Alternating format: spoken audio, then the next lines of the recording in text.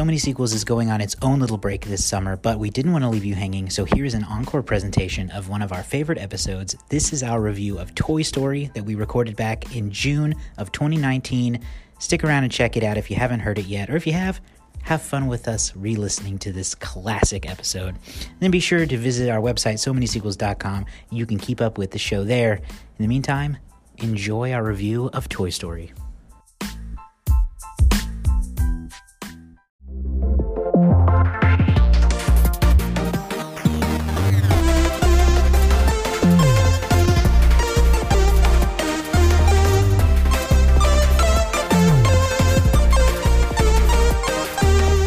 Everybody, you're listening to So Many Sequels. I'm Josh. I'm Andrew. I'm Garrett. And I'm David. And we're all here today on this wonderful day that you're listening to this show, whatever day that may be, to talk about a childhood favorite and a timeless classic, Toy Story. But before that, we're jumping into a new series. I feel like it's a good time to just kind of like catch up on the state of the podcast, people. All right. How's everybody doing? We never talk about that kind of stuff. Oh, yeah, we never really talk about ourselves. We all do. Who we are. Who are you? I've just got so many things going on right now, you know. I just hit the lottery, so that's pretty good. I'm Would anyone who's not lying like to making speak? millions of dollars. Anyone at all? I'm almost finished with Game of Thrones.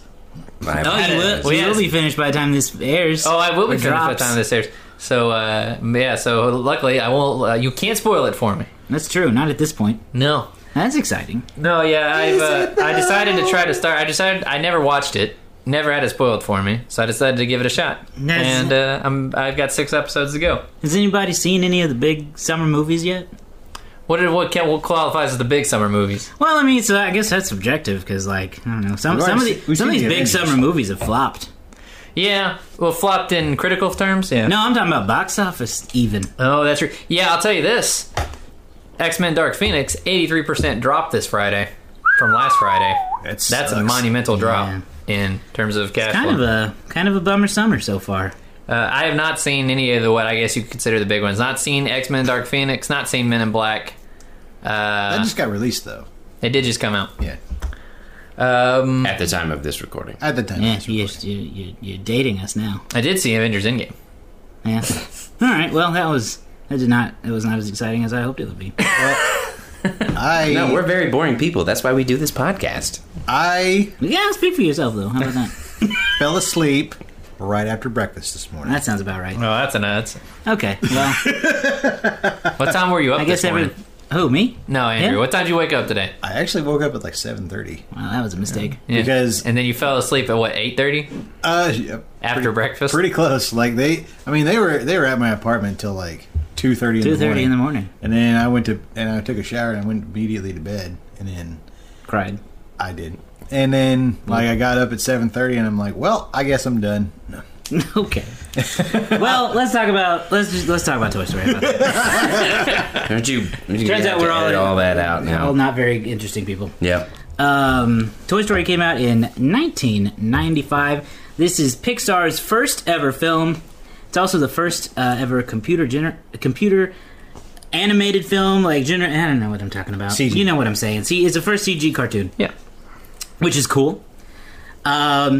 There's a lot of backstory into the production of Toy Story, so I'm sure we'll find a way to talk about that here and there. It's really fascinating, being that it's the birth of Pixar and the birth of what is essentially now the standard way to make a cartoon. Mm-hmm. You don't ever get 2D animation anymore, which is kind of a shame in some ways. Yeah, mostly only and most of the time now when you even see 2D animation, it's actually computer-generated animation anyway. It's true. Yeah. Even when it's draws made by to hand look like anymore. 2D.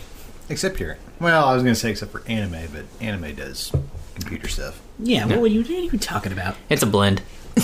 You don't know what you're talking about. I don't know what I'm talking about. So, Toy Story was released November 22nd, 1995, directed by John Lasseter, starring Tom Hanks, Tim Allen, and an assortment of great voice actors from Don Rickles to Jim Varney, John Ratzenberger, who becomes a Pixar mainstay, Annie Potts, Arlie Ermey, a lot of great cast in here. Let's start with what? I I said, who's Tom Hanks? Yeah. Why do you do the things you do? Because I like anarchy. You're a regular Sid, aren't you? That's what they've always told me about Andrew. He's a real anarchist. Yeah, that's how most people sum him up. Anybody would say about Andrew. He believes in Introduce a chaos. little anarchy. Does anyone want to throw out their one word to describe this movie? Toy Story. Groundbreaking. Whoa. Heavy hitter. I'll say imaginative. Legend. Wait for it. Nope. Dairy. Wait for it. I'll say nostalgic. Okay. All right. So, everybody knows Toy Story. I'm not going to go through the plot like we normally do. I want to start out talking about Toy Story. I can't confirm that it's the first movie I saw in theaters, but I think it was. And I have a very early memory of watching Toy Story. It's the first movie I can remember watching.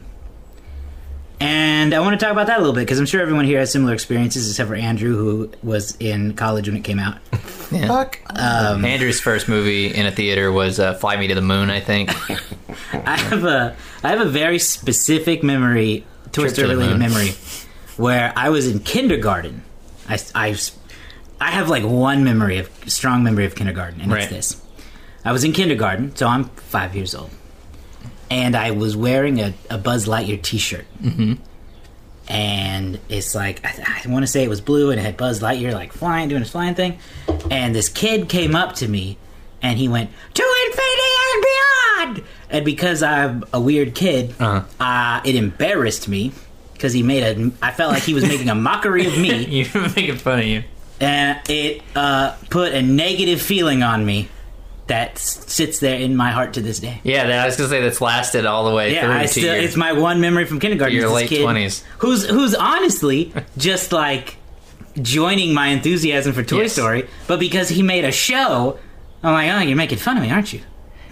I have a similar Asshole. similar experience. I don't like what you're saying. I also believe that Toy Story was the first film I saw in a theater, that I remember sitting in a theater. My parents may have taken me to one earlier in 95 or 94, but I just don't remember. Like Pocahontas came out earlier that year. I may have seen that in theaters, but I don't remember it. The first one I remember sitting there and looking at and seeing these things I remember it being big. I also had a playground-esque fight over Toy Story, because I remember seeing it, and I came to school the next week, and this kid, I'll name drop him right here, his name was Kyle Cornelius. Wow, Kyle, you're on notice. Yes. We were talking about how great Toy Story was. Who was Buzz? Who was Woody? If we were all people, like if we were the characters, right? Sure. Who wanted to be Rex?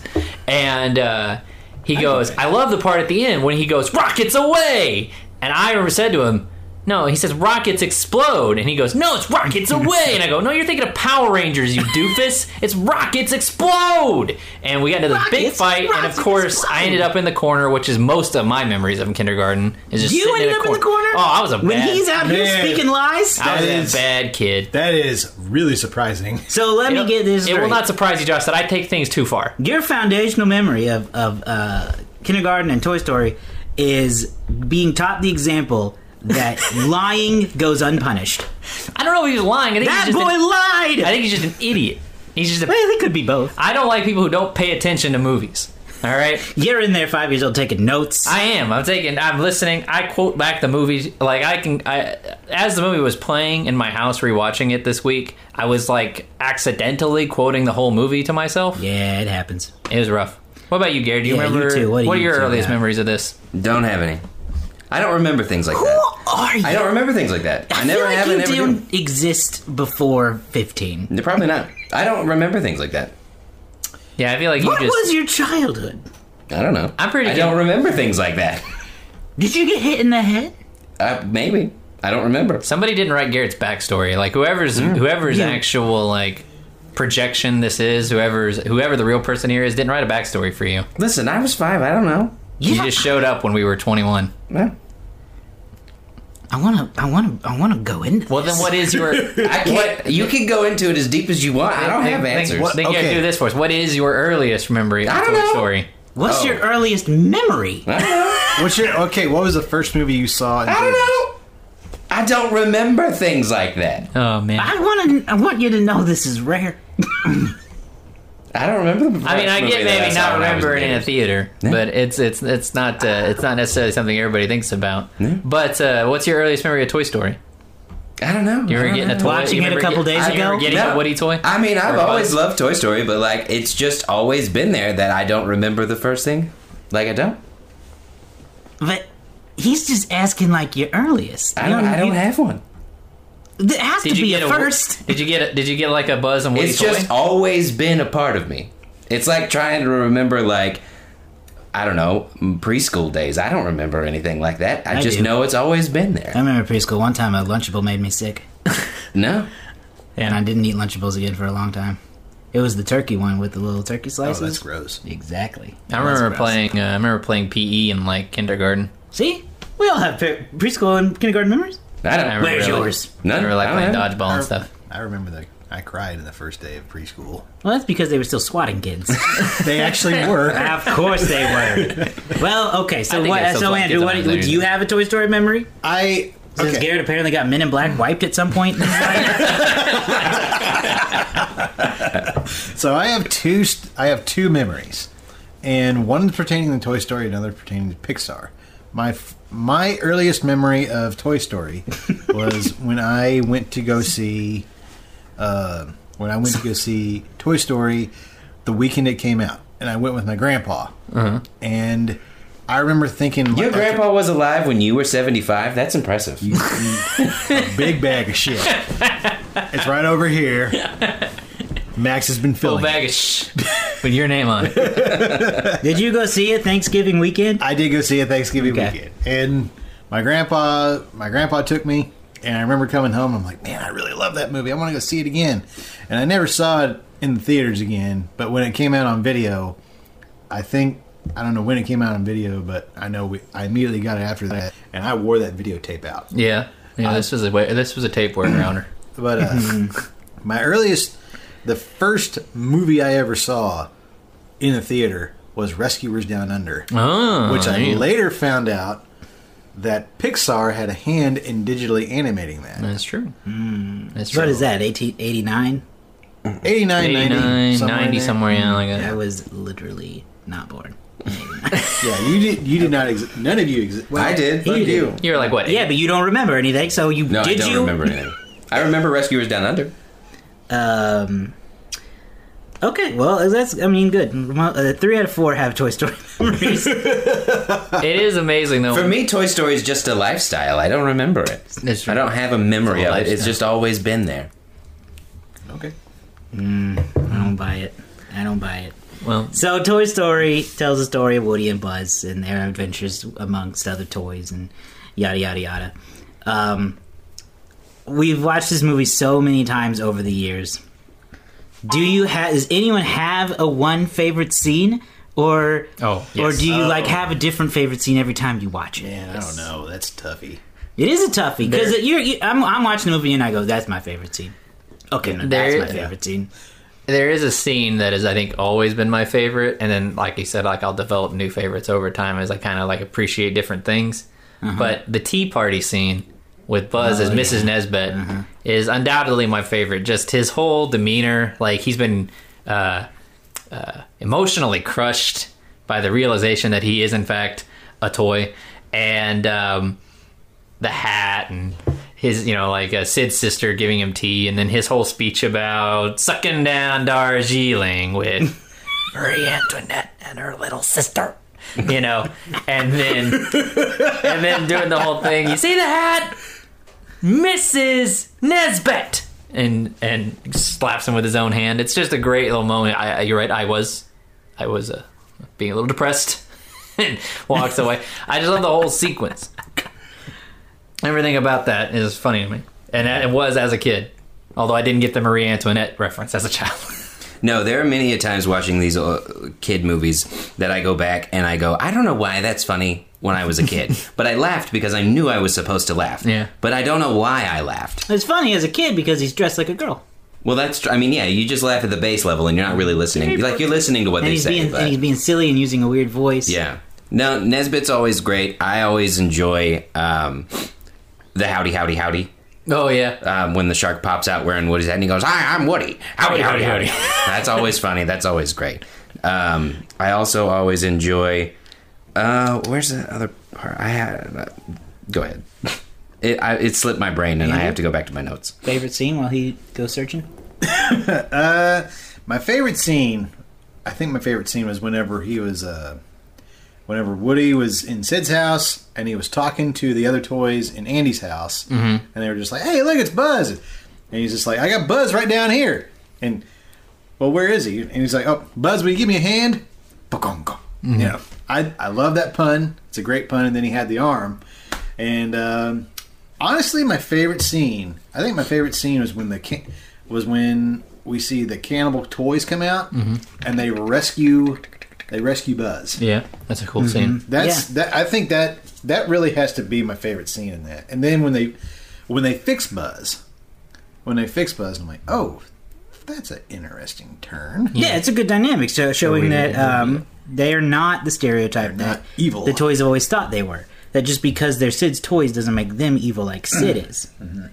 Yeah, I like that too. I think I will always love Buzz and Woody's fight under the car at Pizza Planet with the "You are a toy. You are a sad stranger. You are a child's plaything." I like it when they're beating up on each other. Yeah, it's a great. It's like, to me, it's iconic. Yeah, it highlights it perfectly highlights the dynamic of Tom Hanks and Tim Allen. Just their different. Just the way that those two characters, as voiced by the actors, sort of respond to the situation, and I think accentuates their strengths. I don't know, just something about it really works. It's like the quintessential Buzz and Woody scene for that reason. I also like when he's hitting him, and it goes Buzz, Buzz, Buzz, like you're the rescue. It's just a good little moment. There were a couple of moments going through this time that I caught that I had never caught. So I really enjoyed when they ask Buzz where he's from or whatever, and he goes through this whole thing about his sector and Lord Zurg and whatever, and they break and they go, "I'm from Play School," and Rex goes, "I'm Mattel." And then actually from Mattel. Then the other part where they talk about Woody and he's kind of upset about all the gadgets and whatnot, and they ask what's wrong with him, and Potato Head says he's got laser envy. I thought that was pretty funny. Laser envy. Yeah. And then they also made a light beer joke, which I had never caught before in my life. Mr. Lightbeer. Woody calls him Buzz Lightbeer, and I was like, hey, that's one for the adults. Good for them. And it made me laugh this time. What about you, Josh? Do you have a favorite moment or scene that stands out? Well, I told you. Oh, did you? What did you say? I said the scene under the car. Oh, although I have sorry. a lot, and I feel like we're just going to keep going through these moments, and so I wanted to try to this movie's really quotable. Yeah. We've already quoted a lot of it. Does anyone have what are some of your favorite quotes or things you find yourself saying? Mine, that is the weird one that always comes to my mind, is Potato Head's "What are you looking at, you hockey puck?" Yeah. And moves over and it's hockey puck. I just like to say that. Yeah. I always have. I tried to figure out as a kid if that was like a thing people actually called people. Yeah. I wasn't sure if hockey puck was an actual insult. I never heard anybody call it a hockey puck prior to that. I was very confused. I did not understand what a Picasso was. So that whole sequence where he goes, "I'm Picasso," I don't get it. That whole bit, Uncultured swine. I did not understand as a kid. Was utterly confused. I spent like the next 4 years trying to figure out what a Picasso means. Yeah. And then eventually you learn these sort of things. I also, to this day, the only reason I know how batteries work is because of Woody going, plus is positive, minus is negative. I think about that I've a always lot. known how batteries work. I think since about I was that a 5 lot for when that I'm reason. putting in batteries. Yep, it's the first thing that comes to mind. Plus is positive, minus is negative. For me, a regular, I would say semi-daily quote that I will end up saying is whenever anybody asks me to do something and it's not something that I'm going to get done, I will yell, "Not today!" Which Buzz yells before the rocket explodes. I don't know why, but that's just become my go-to response for, I'm not doing that. Not today. Next. Every time I trip on something and I catch myself, I just say that I'm falling with style, Yeah. That's a good one. which is damn near daily. You do follow a lot. You are a follow a lot. You're a bit clumsy. A little bit. but I'll take it. You have any favorite quotes that stand out? I don't Other than necessarily howdy, howdy, howdy. howdy and hockey puck are two that I use, but I usually just like to quote "You got a friend of me" when the ability or when the time comes. Not so much like anything specific from the movie, but I really try to throw out "You got a friend of me" at least in some kind of initiative, and it may not be those specific wordings. Like sometimes I try to word it in a different way, but to the tune of "You got a friend of me." So that's for me one of the most memorable parts of this whole movie is that particular song. And that usually works its way into my conversations from time to time. Oh, one more. I do, whenever I have like a handful of change or dollars, I do go, money, money, money. I like that. Money, money, money. Yeah, there's just so many. It's like an impossibly quotable movie. Oh, yeah. And I don't really know if it is actually a quotable movie or if it has been burned into our brains from being watched so much. There are a lot of great quotes that are just regular quotes. And then there's like a lot of the things that are just pieces of dialogue that for whatever reason just lodged in our memories. You know? Things like, Rex, like, I'm play school, all that stuff. Like, it's a little light bulb that blinks, these, like, little things that could be, like, throwaway lines become quotable anyway, just because you watch it so much. But there are the obvious ones. You are a toy, to infinity and beyond, those kind of things that just were written to be quotable, written to be put on boxes, and lunch boxes and stuff. You're my favorite deputy. These types of things. Boy, am I glad to see you. There's a snake in my boot, all that fun stuff. All the good ones. Yeah. I'm a little afraid of what the answer to this might be from some of you. When you were kids, did any of you know a Sid, or were you Sid? I knew a kid like Sid. Not that he was necessarily terrible. I just remember I went over to his house and I saw G.I. Joes with nails through their heads. And I wasn't sure which came first, Sid or him. Was he inspired to do that by Sid, or was it are these his older brother's toys? But I do remember seeing that and being like, "Oh my gosh, that's like what Sid does to his GI Joes, is put like nails through their heads." You see those ones come out of the ground in the movie. But I never blew up any toys or purposely broke any of my toys. No, I don't think I did either. The closest I ever got, and this was a long time ago, or not long time from this movie, when we were all in college and we were going up to, I don't remember, we were near Owasso, I think, and there's a dark section of road, and all of a sudden there were just like doll heads nailed to trees, and that's when I turned around and left. That was the scariest thing I've ever seen. That was scary, Garrett. I didn't like it, and I don't like it to this day, and I have that memory, and I don't want it. But that's, I think, the closest. But that I assume was, I don't think that was a kid. I think it was just something that people did. I don't know. Yeah. It was a bad time. Somebody trying to scare people. Yeah. It makes it worse if it's not a kid. I know. That whole situation was scary, and I didn't like it. I did not like it. Andrew, you were a Sid for sure. You're both bald. You both wear black a lot. Wait a minute, Sid wasn't bald. He had hair. You wear knockoff buzz cut. Barely had any hair. Yeah, but no, I wasn't really a Sid. I only blew up like 20 toys. That's not a lot. No, it was only 10. Pull any heads off Barbies? No, I didn't even do that. I just I played with toys. I really don't know any Sids either. No, I don't know. I don't think so. Okay. So, I guess this would be a way to try to see if maybe I could pull some Sid out of us. Well, at least David and I are the only ones with younger siblings. Mm-hmm. You two were the younger siblings. Yes. David, did you ever steal any of your little brother's toys and break them? Break them like Sid does to Emily? No, break them, no. I mean, I would take their toys if they were if they served my playing purposes. Sure. My youngest brother, when I was 12 or 13, he was about 4, and these toys had come out called, what were they called? Rescue Heroes? Sounds right. And they were a toy designed to be collectible. They had billions of these rescue rangers. They were based on firemen and ambulance drivers, and they had basically an ever-expanding universe of crazy rescue heroes. And he liked them just because he wanted to play with them in a very simple way. But I was now I could do some long-term storytelling with all this. And so I'm like grabbing them up, you know. They're interacting with my Spider-Man and Batmans, my Star Trek toys and all that. Like, it was, so I was very interested in that. So he would come wandering in my room and go like, dude took my Rescue Rangers. And I'd be like, no, I didn't.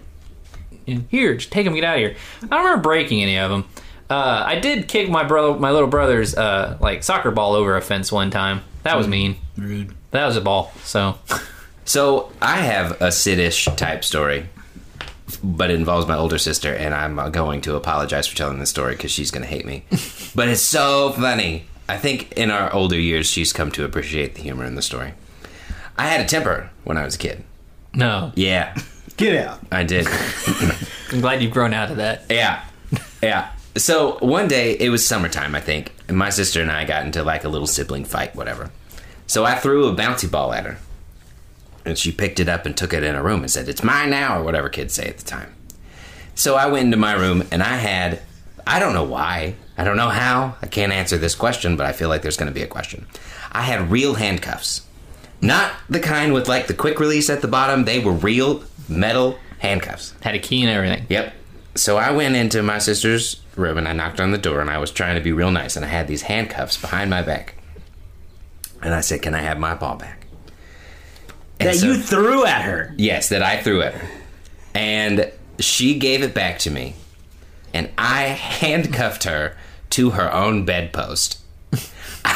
It was so fast, I don't know how I did it, but she reached out to give me the ball, and I snapped that handcuff on her, and I shoved her hand to her bedpost, which had like a ball at the top, and I handcuffed it underneath the ball. Okay. Now, as bad as that sounds, it gets worse, because for several hours, I could not find the key. I couldn't find the key. She called my mom at work and was like, "Garrett has handcuffed me to my bed." My mom starts laughing because it's so ridiculous. So I eventually find the key. I was using the key as a bookmark in a Will Smith biography. Headphones are off. Yep. That was the day that I handcuffed my sister to her own bed. And so you were, what, 21, 24 when this happened? I wish I could remember how old I was. I don't remember how old I was, but I was old enough to know better. Josh, you have access to Google over there. Find out when the earliest Will Smith biography might have been written. I remember that I bought the biography at a Scholastic's book fair, That so makes there's sense. a chance that I was in elementary school. This has sparked a memory in me with toys and maybe mistreating them. It's not necessarily a mistreating, I think, situation. It's just a why. Why would you do that? I was maybe 7, maybe 8. I had a lot of toys. That whole room basically dedicated to toys. It was just me and my middle brother at this point. So we had a whole third bedroom that was basically just a playroom. It was great. Oh man, it was the time of our lives. We decided that our Power Rangers needed a command center. We didn't have the command center you could go buy at Toys R Us. So we tried to make our own by just piling every toy we had on top of them. We had a lot, so we piled every toy we had in the middle of the room, and it almost reached the ceiling. And my dad walks in and goes, "What have you done? Look at this!" And we were like, "It's a command center." And he was like, "It's a pile of junk."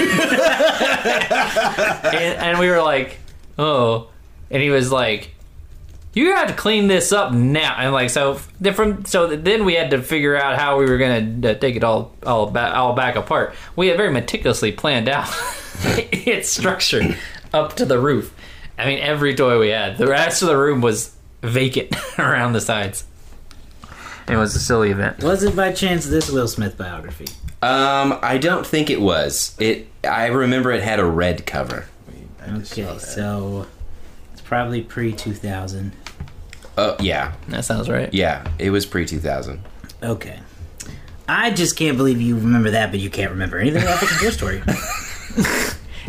Do we have any other Toy Stories? Oh goodness. So this'll. Do you have one, Andrew? No, I'm still thinking. I don't think I have any. This might lead into the next Toy Story question I was going to ask before we kind of get more into back to the specifics of the film a little bit. When I was a kid, there was a neighbor who had a toy that I was immensely jealous of. And I always wanted it, and I never got it. Moon shoes. No. He had... Anybody watch Power Rangers in Space? No. Yeah, I did. Okay, so this guy... Well, you were too old.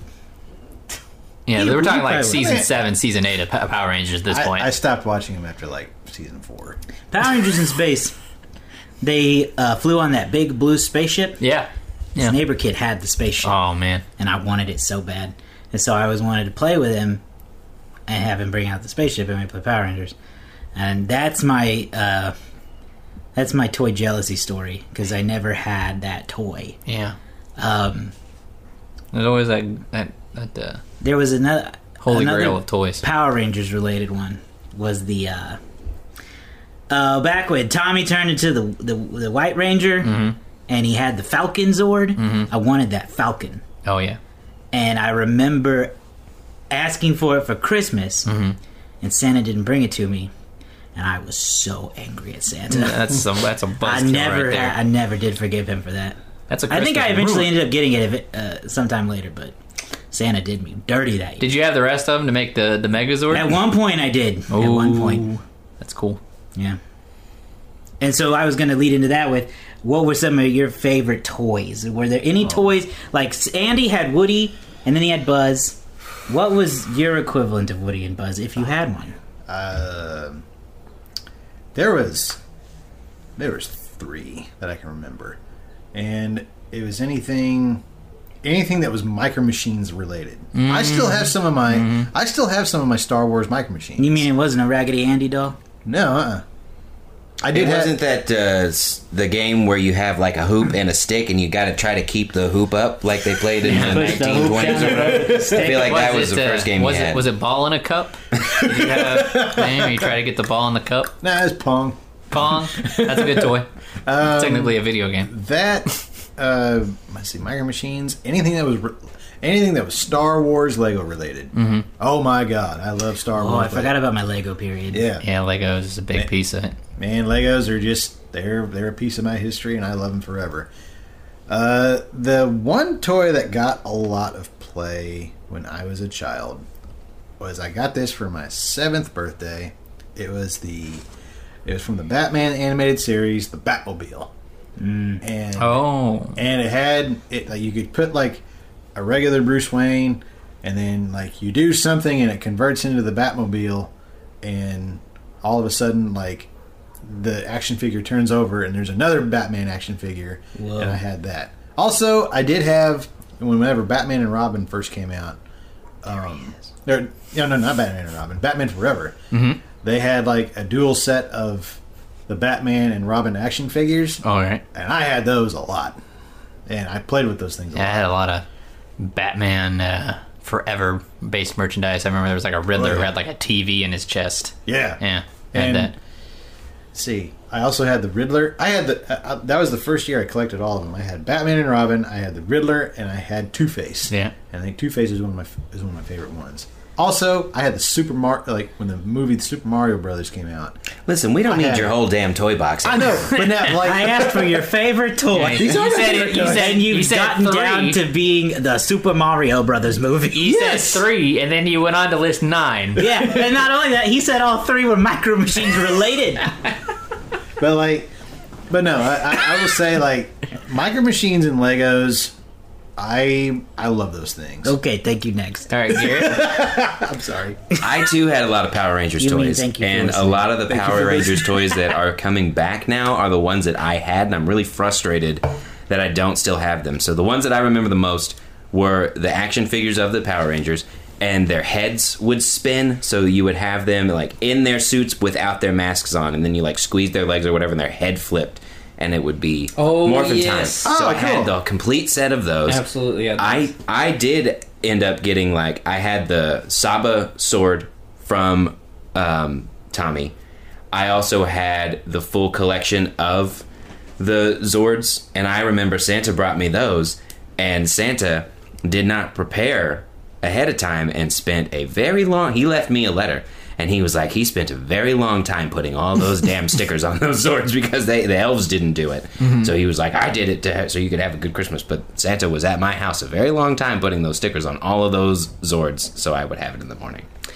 And I had like I feel like sounds like Santa was frustrated and wanted some validation. They did. Santa did get the validation, but I also had the command center with Zordon in the back, and you could flip it, and so I had a very extensive Power Ranger collection. And it had the little microphone, and you could be Zordon. You could go Rangers. I believe that it was. I had a friend who had that, and I hated him. Yep. I had many a Power Rangers toys. With the Power Rangers, with the flip belt. Yep. Did you note that their like arms and legs were really easy to get popped off? I tried not to do that, so no. Well, they're just natural wear and tear. I would play with them and make them fight and stuff. Yeah. And they're just one day just arm off because they were just little hinges. Yeah. They weren't like bolted in or anything. They were just like little hinges where their arms were. Anyway, Josh. Did I not say mine? No. No, I told my toy jealousy stories. So I was trying to be less boring because we've all said Power Rangers are Batman related things. But I did have a Batman Forever Batcave set that was like yay tall, and it had a bridge that connected to like another little Batcave island. So I played with that a lot, and I also remember I really liked this would have been, I guess, one of the last toys that I really played with before I started to get too old. When the Spider-Man movie came out, I had a Spider-Man action figure. So I was about 11 or 12, and I played with that Spider-Man action figure a lot, web slinging all over the place. I also had a Spider-Man. Yeah. This was pre the Spider-Man movie, though. This was like early 90s. I've actually found a photo of it, and this was my interpretation of what Spider-Man looked like for years. It was a really cool Spider-Man toy. Oh. And he had a red suit and black suit, as opposed to red and blue. I had this thing for years. It had all the opposable joints and everything like that. I loved this Spider-Man. It was the coolest thing I'd ever seen. Played with that for like probably my whole childhood. We haven't said this kind of toy really. I had a teddy bear that I called Henry, and it was just my favorite teddy bear up until I was like, I don't know, 8 years old. I still have it. It's in my toy chest waiting for any possible kids in the future because it's just a really well made teddy bear. Yeah. The story of that is I had to go to a reading thing at school, and you were supposed to wear pajamas and bring your teddy bear, and I was like, oh. So I didn't really have a teddy bear that I slept with at that point, but I was like, oh, you got to bring a bear. I was a very rules kind of kid. I was like, we got to bring a teddy bear. So I grabbed this one that my aunt had given me, and I brought it up, and they said, what's its name? And I was like, Elefino, right? And so I just said, Henry. And they were like, great. And they put it on it. That was like, as a kid, for some reason, I thought that was the name. Went with that. So still got Henry. And last but certainly not least, I want to bring up that I had a full range of gargoyles. You're a gargoyle kid, huh? I had all those. My favorite one being Bronx, the little dog-like gargoyle, because he had a little button. If you pulled his back leg, his mouth would open. So he could like bite things. It was great. I loved those gargoyles. That's neat. All right, so now that we've kind of like reawakened our childhood selves and reminisced on all our favorite toys and whatnot. Yeah. Were there any other favorite parts of the movie that didn't hit your criteria for favorite, but you just really wanted to talk about? You wanted to talk it out, some kind of conflict scene or whatever. Before we talk about what I'm sure will be the shortest part, what did you not like? So I was really impressed with the beginning of the movie. Like, the beginning of the movie's great. The whole movie's great. But what I caught this time that I had never really registered is that Andy, this is 1995, so like I feel like this is pretty progressive for the time. Andy is willingly playing with a Bo Peep doll. Right. Like, I feel like if we look back on our time as children, we didn't have a lot of what would be considered girl toys. No. And Andy's little sister was like little baby at the time, so like I don't feel like that. I mean, I feel like that could have been her toy, but he was still like willingly taking it and playing with it, and I thought that was like good on Pixar for making that a thing in 1995 with this little kid, to show that it's okay to play with a variety of toys.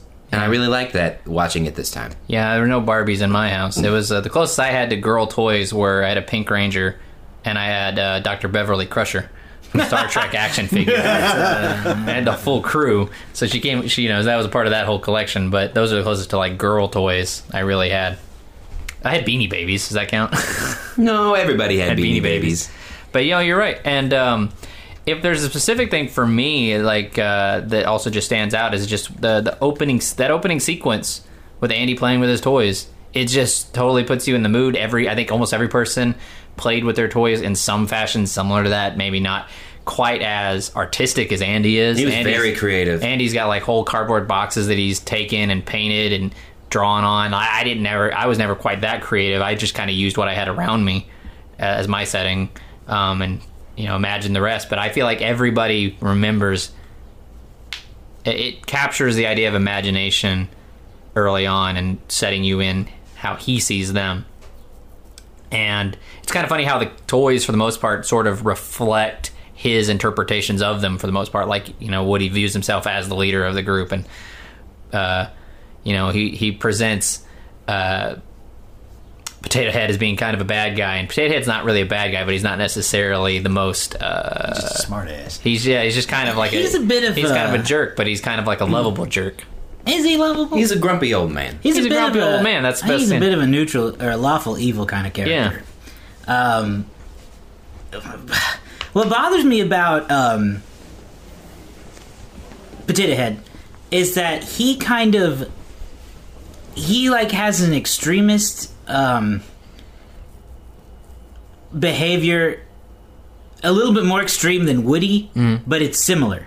Yeah. Like, Woody overreacts to Buzz's arrival, but Potato Head overreacts to everything Woody does. Yeah. And it's weird, it's strange to me that all the toys are like, Woody, what the hell? But with Potato Head, it's like, oh yeah, Potato Head's right. Yeah, Potato's like... Just because he takes it to the extreme. Right. Like, Potato Head is a crazy psychopath. There seems Do you not know where we live right now? Yeah, I know what the times are. But the more extreme you are, the more right you are. I guess we can kind of get into stuff. I don't know if this is necessarily stuff we didn't like. It's just kind of analyzing the characters. But Potato Head definitely... I always got the impression... I mean, not always, but I got the impression at a certain point when I would watch these films as a kid that Potato Head was Andy's favorite at one point. You think? Yeah, because Potato Head makes a very poignant statement, or a very calculated statement of saying Woody's been Andy's favorite since kindergarten, right? And he always talks about Woody in such a way that he doesn't really buy into Woody's authority, right? He's always questioning Woody. He's always talking about how people, like, he makes fun of Slinky for being so devoted to Woody with the butt kissing moment, which is something I didn't really get as a kid. He takes his lips off and pushes them against his potato posterior, and so, like, that's just kind of my headcanon, if you will, that at one point Potato Head was Andy's favorite, but then Woody came along and Woody became Andy's favorite, and he's just kind of had to learn to live with it, and he's just kind of like always somewhat semi-negative to things that Woody says. He's never to the point of like outwardly contradicting him, but sometimes just being like, what do you know, Woody? That kind of stuff. And it might be the same situation of like if Buzz had stayed Andy's favorite and there hadn't been this kind of like dual favorites that they ended up with. Woody might have been that way. He might have been like, yeah, Buzz is the leader of the room and I used to be Andy's favorite. And he talks about himself like he used to be cool. But that's probably one of those aspects that they kind of get into. That's the life of a toy, is sometimes you're the toy's favorite, or sometimes you're the owner's favorite, and then sometimes you fall away because the kid gets older and their sensibilities change. I like that theory, and it would also support the idea of Potato Head not really respecting Woody too much because he knows that his time in the limelight is limited. Mm-hmm. I think that one thing that goes under recognized, in a sense, is how much of a jerk Woody is. Like, Woody's not a good guy in this movie, but everybody loves Woody. And I think that is a conscious thing that they went through, because on the special features they go through how the initial movie, Woody was just an overbearing, obvious jerk, and they watched it and they were like, he is not likable. No. Like, he is mean and surly and just terrible. So, like, they flipped it to where it's like, he's making the bad decisions, but because he's such a nice guy, it's more of a Woody, don't do that kind of a thing than like, screw that guy. And I think that's a really smart storytelling element. And you get that because so many people love Woody, but you watch this and you just really see how selfish and how hypocritical he is. Yeah. Because I wrote down some quotes going into this movie knowing that I kind of wanted to talk about it. And one of the quotes that he says at the very beginning is, "What matters is that we are here for Andy when he needs us." And then that's what he's kind of putting out to all the other toys. It's like, we have to be here for Andy no matter what, blah, blah, blah. Mm-hmm. And then he goes on his downfall slide of trying to push Buzz behind the shelf, and just his general disdain for where he has been replaced. And I just think that's a really interesting dynamic that they have throughout this whole movie. Yeah, he's a guy who's always been on top as far as, I guess, he's concerned. Like, of course, he's kind of like always been the star, and like he seems to respond well to that role. Mm-hmm. People trust him. He's a good leader. He's for the most part able to calm the storm. He has a little bit of a big head, but he's never had anybody to put him in check, right? And so he's finally confronted with a situation that he never thought would happen, him being replaced. You know, if all the other toys get replaced, it's no big deal for Woody. He can tell them, "Hey guys, it's not that big a deal. You'll be all right." But he's never had to deal with it, and he's confronted with it, and he's totally unprepared for the feelings that come along with that. Yeah.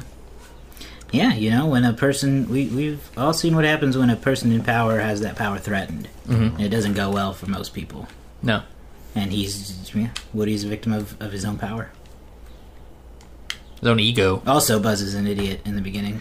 And that's got to be extra frustrating for him. It is. It makes me like, not only are you threatening my power as Andy's favorite, but you are an actual stupid idiot. Well, you're not even like aware of what you're doing. Yeah, you don't even know what you're doing. You can't even have a conversation with me for me to be able to say, "Look, I'm the top toy around here. You need to go low profile. Get lost a couple times, all right?" Or something like that. But like Buzz isn't even capable of having that conversation. He's like, whatever you say, Sheriff. I'm off to go fix my shit. So here's my question that I brought up. It's never established, but in this world of Toy Story, where toys come to life, what's the lore behind it? Like, do all toys know their toys? Because every single one of those toys know their toys. Mm-hmm. Or do they come to know it over time? That's something that is I find a fascinating question. Because let's use Woody. Let's say that he didn't know he was a toy, right? And he went through the same phase as Buzz. Wouldn't you think that he would be a little understanding of that? Yeah. And remember this and understand how to do that? Or did he never have to go through that? Thus, Buzz Lightyear is different than every other toy. Yeah. Andrew? He is an Andy. He is an Andy. We have our own Andy. And I bring that, sorry to interrupt, but I had more that continues on that, because whenever Woody is rallying Sid's toys, he says he's going through the plan of how they're going to save Buzz from the rocket, and he says, "We're going to have to break a few rules." To me, that implies that they know that they're supposed to wake up and fall asleep, and that they're not supposed to show that they're alive. But him saying we're going to have to break a few rules because they show that they're alive to Sid to scare him, that implies that they also have rules somehow that they are supposed to follow. That they innately know. Right. Because Sid's toys haven't lived with Andy. It's not like these are Woody's rules. Exactly. These are universal rules that all these toys have followed, even the ones that are deformed and tortured like that. So, what is the difference? Mm-hmm. Who is different? Is it we're all new and don't know and have to learn, or Buzz is genuinely different than every other toy? He's programmed weird. He's made in Taiwan. So I think it's because he's a new toy, and that a lot of that is just the answer to me is implied in Toy Story 2. Mm-hmm. Mm-hmm. They do when they go to the toy store and all of the toys there don't realize they're toys. Seemingly, yeah. I mean, Barbie is sitting there being a tour guide. Yeah. They're all having a Barbie. Well, she definitely beach party, or Barbie pool party. She definitely ascribes to the character that's been put on her. All the Buzz Lightyears think that they're really Buzz Lightyear. So I think it's a new Zurg toy. Thinks he's Zurg. You don't really have an opinion? But then you would think that like Woody and the other toys would know the protocol. for ingratiating Buzz into becoming into like understanding his actual role. You would know? think. You would think. You'd think like, but they just go along with it. Like Unless they Potato just- Head and Ham, they just go along with it. Like, oh yeah, you're a Space Ranger, dude. One of the things I wanted to touch base on was the theme of this, at least the theme that I found, was identity. Mm-hmm. Like, what exactly is your role? And I think, if anything, if this movie is about anything, it's about growing. Mm-hmm. And it's about knowing growing and knowing who you are, because when Buzz finds out that he's actually just a toy and not a Space Ranger, he's actually very depressed. Oh yeah, real identity crisis. Yeah, it's a real identity crisis, and it just drains him out of it.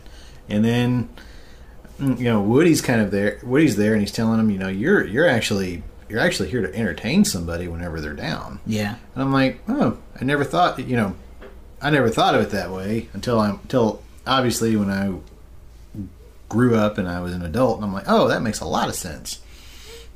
But really, the theme that they tackle here with is just identity, and it goes along with what you guys are saying, like, because whenever you're new, you're doing whatever you think you're doing, and then all of a sudden you find out exactly what it is that you're supposed to be doing, which could be anything, could be whatever it is you're assigned to. So in this case, Buzz Lightyear and Woody, last name. I don't think Woody has a last name. He doesn't. Woody Roundup. Yeah, Woody Roundup. Technically, it's Sheriff Woody if you want to get really technical. Sheriff Sure. Woody. All right, Sheriff Woody. They eventually find out. That they are toys entertaining a kid. Mm-hmm. But my thing is, all of the other toys know that. Mm-hmm. Well, maybe they had to find out too. That's what I'm asking. Maybe That's it's the like question. it'd probably be an origin story waiting to happen. Yeah, I think Pixar, they did. please I hire mean, me. like Do they just all forget David, over you time? brought up, Right. You brought up the quote from Potato and Ham, or was it Potato and Rex, where they know what toy company they come from. Yeah, Like, like they're Rex fully even aware. knows the backstory of his toy company. yeah, He goes, "I'm that- not actually Mattel. I was a smaller company that was purchased by Mattel in a buyout." Yeah, exactly. And it's like a whole thing. Like, how does he know? Right. yeah, some well, of them I think are they more learn. conscious I than- think they learn over time. I wonder if it's because Buzz is so based on a character. Like Rex is a generic dinosaur. So Mr. it's Woody Potato Head we is come to just, learn. Well, Woody's and that's the thing. But Of Woody's like, been a toy for years. Woody's also been saying maybe he's forgotten his own origin. Maybe he's forgotten he some did. elements. He did. Maybe he's like a 45-year-old toy and he's forgotten the basics of his. Andrew knows all about introduction. forgetting once you get up there in the 45-year age. Andrew was alive for Sputnik. Yeah. Yeah. This is a better conversation for Toy Story 2, unfortunately. Yeah, Yeah. we'll get into that later. Well, you and I are going to have fun for Why, Toy 'cause Story of 2 Jesse? because of Jesse. I'm ready. Do you have any other? Are there any other Toy Story theories to talk about before we get into I don't really dislikes? have any theories. I have one more questionable part Okay. at the very end when that rocket is strapped to Buzz Right. and they are flying in the air. Mm-hmm. And through all this drama and all this chaos, at the very end, all he does was open his wings, rip that tape, and it's safe. He couldn't have done that earlier? I know. He was like That's strapped to this rocket throughout before. this whole thing, that's the only question that I've been like, how'd you know that was going to work, and why didn't you do it earlier? And you could have avoided all of this. He just thought because there's the moment specifically where he gets stuck in the fence with it. Yeah. And if he had just done it then there's not. Oh, I'm unstuck. Let's get out of here. That's the only. But they ended up needing the rocket. So. Yeah. I mean, I know that this through the story it was neat and when it was needed, but like you could have done that earlier, Buzz, and then we could have just got on the thing and made it a lot easier. The only thing I'll say, if this is a hot take at anything, there's two things. One is when Woody throws anything, he has incredible range and very good accuracy. Yeah, he throws those lights across the. He throws those lights across, and I'm like, if I was a toy, I would perceive those as heavy, but he throws them very far. Oh yeah. And I couldn't throw them that far if I wanted to, but And hit a window. Yeah. yeah, and hit a window. But also, one of the things that was I felt kind of bad about the remote control car because RC. Yeah. So what? RC. Yeah, RC. Like they're driving them and they're trying to catch up and the battery runs out. You hear him drop the drop the remote control, and then he gets rescued. I mean, he gets rescued whenever the remote control ends up in the back of the truck. Oh, yeah. But he doesn't have a remote control anymore, so he's kind of useless to Andy. That's why you never see McGinn in any of these movies. Is he in 2 or 3? I can't remember He's now. not in two or not. three. Yeah, I don't remember. I feel sorry for RC. Also, if you pay attention in the very beginning, all the children at Andy's birthday party, they're all the same. Oh, yeah, they are. they all They're, look they're like all the Andy. same. Yeah, they decided not to model That's 8 the- different kids' faces. Yeah, because they didn't have That's the time to make limitation. individual avatars. That's I the get that. limitations. Listen, of Josh and I talked about this. this. For 1995, these graphics are still amazing. I Yeah. think for the most part, I think what It's on. Scud is like the only one that was like, you could have done Yeah. a little better, but like overall, these graphics are fantastic. Yeah, we'll talk about it next week. But just the amount of improvement they made in 4 years from Toy Story 1 to Toy Story 2 is impressive. Just the upgrade in visual clarity and the polish on all these characters, but it's groundbreaking material. Like Andrew's one word.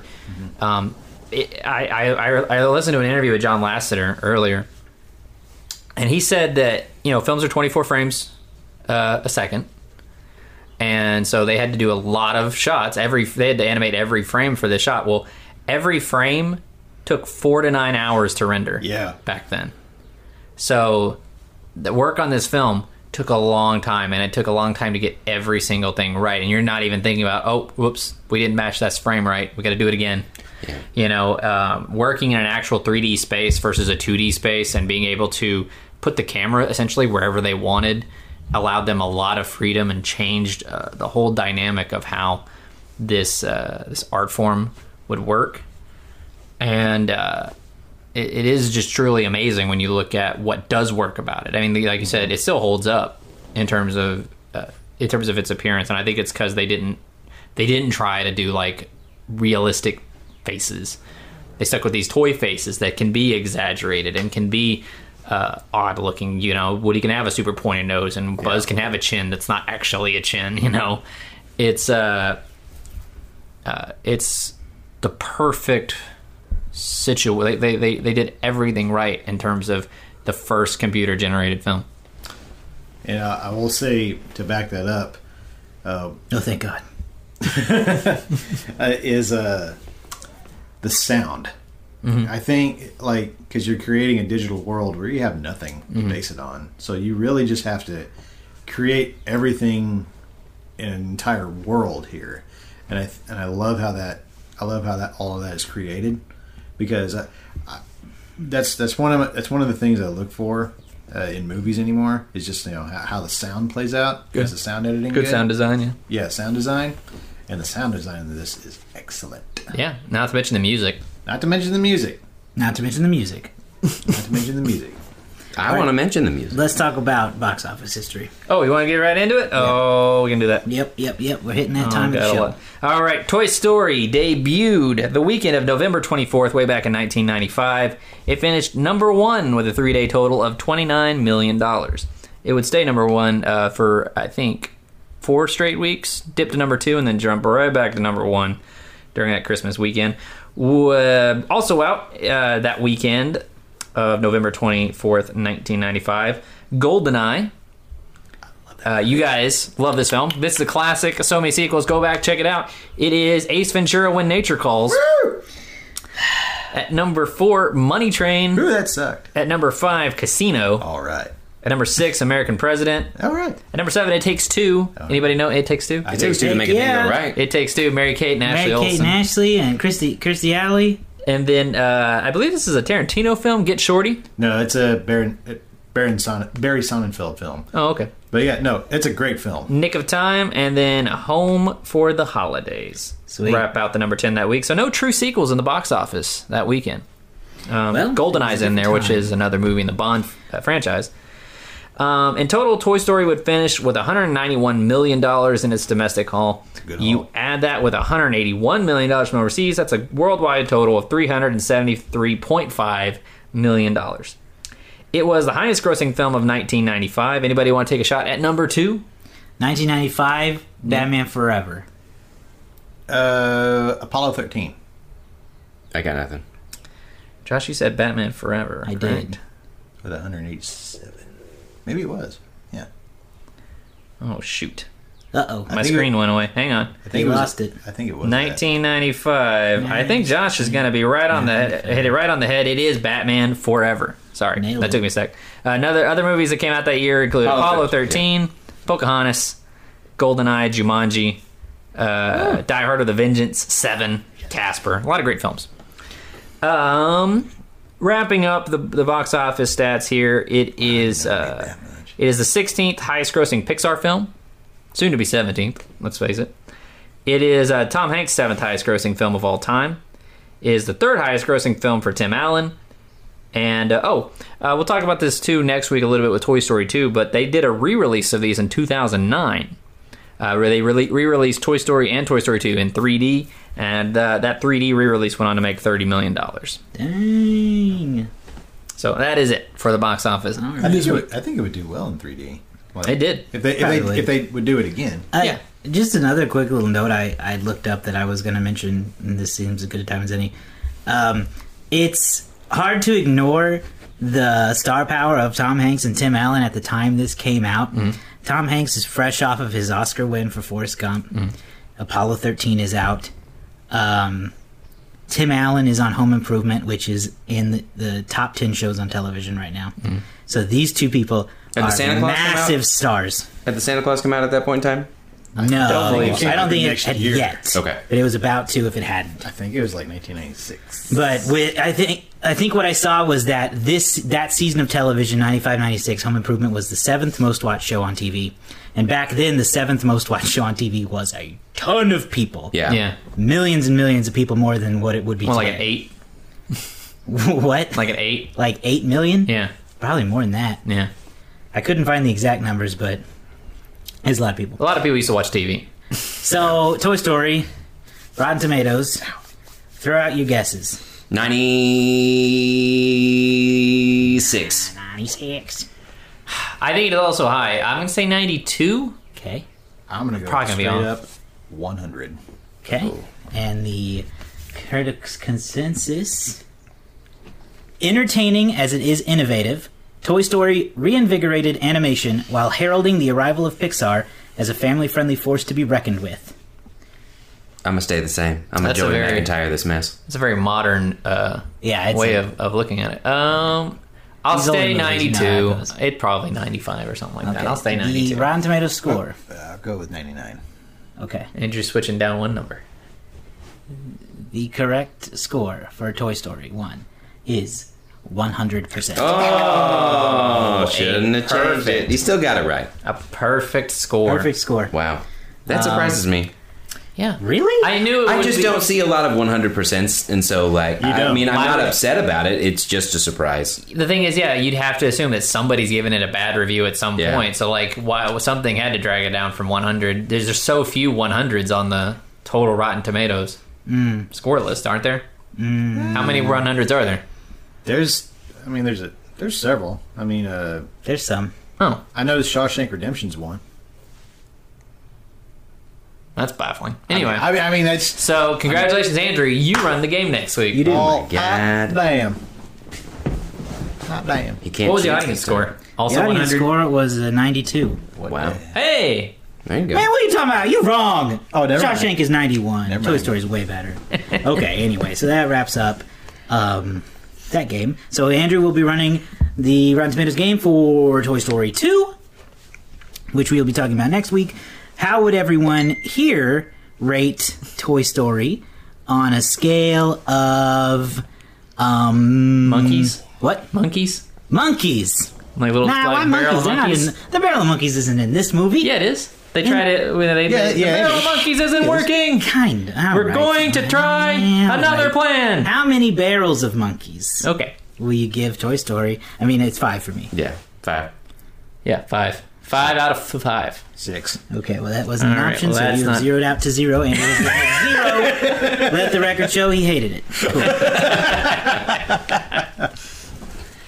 Cool. So we'll be back next week with Toy Story 2. Find us online at facebook.com/so many sequels pod and on Instagram and Twitter. You can listen to us on the free Soundstooth app, available now on your iTunes store, Apple Store, and Android Store. And then we're also on Apple Podcasts, Spotify, Google Play, SoundCloud, all that fun stuff. Find us online, leave us a review, let us know what you thought of Toy Story. And until next time. We here at So Many Sequels see everything. So play.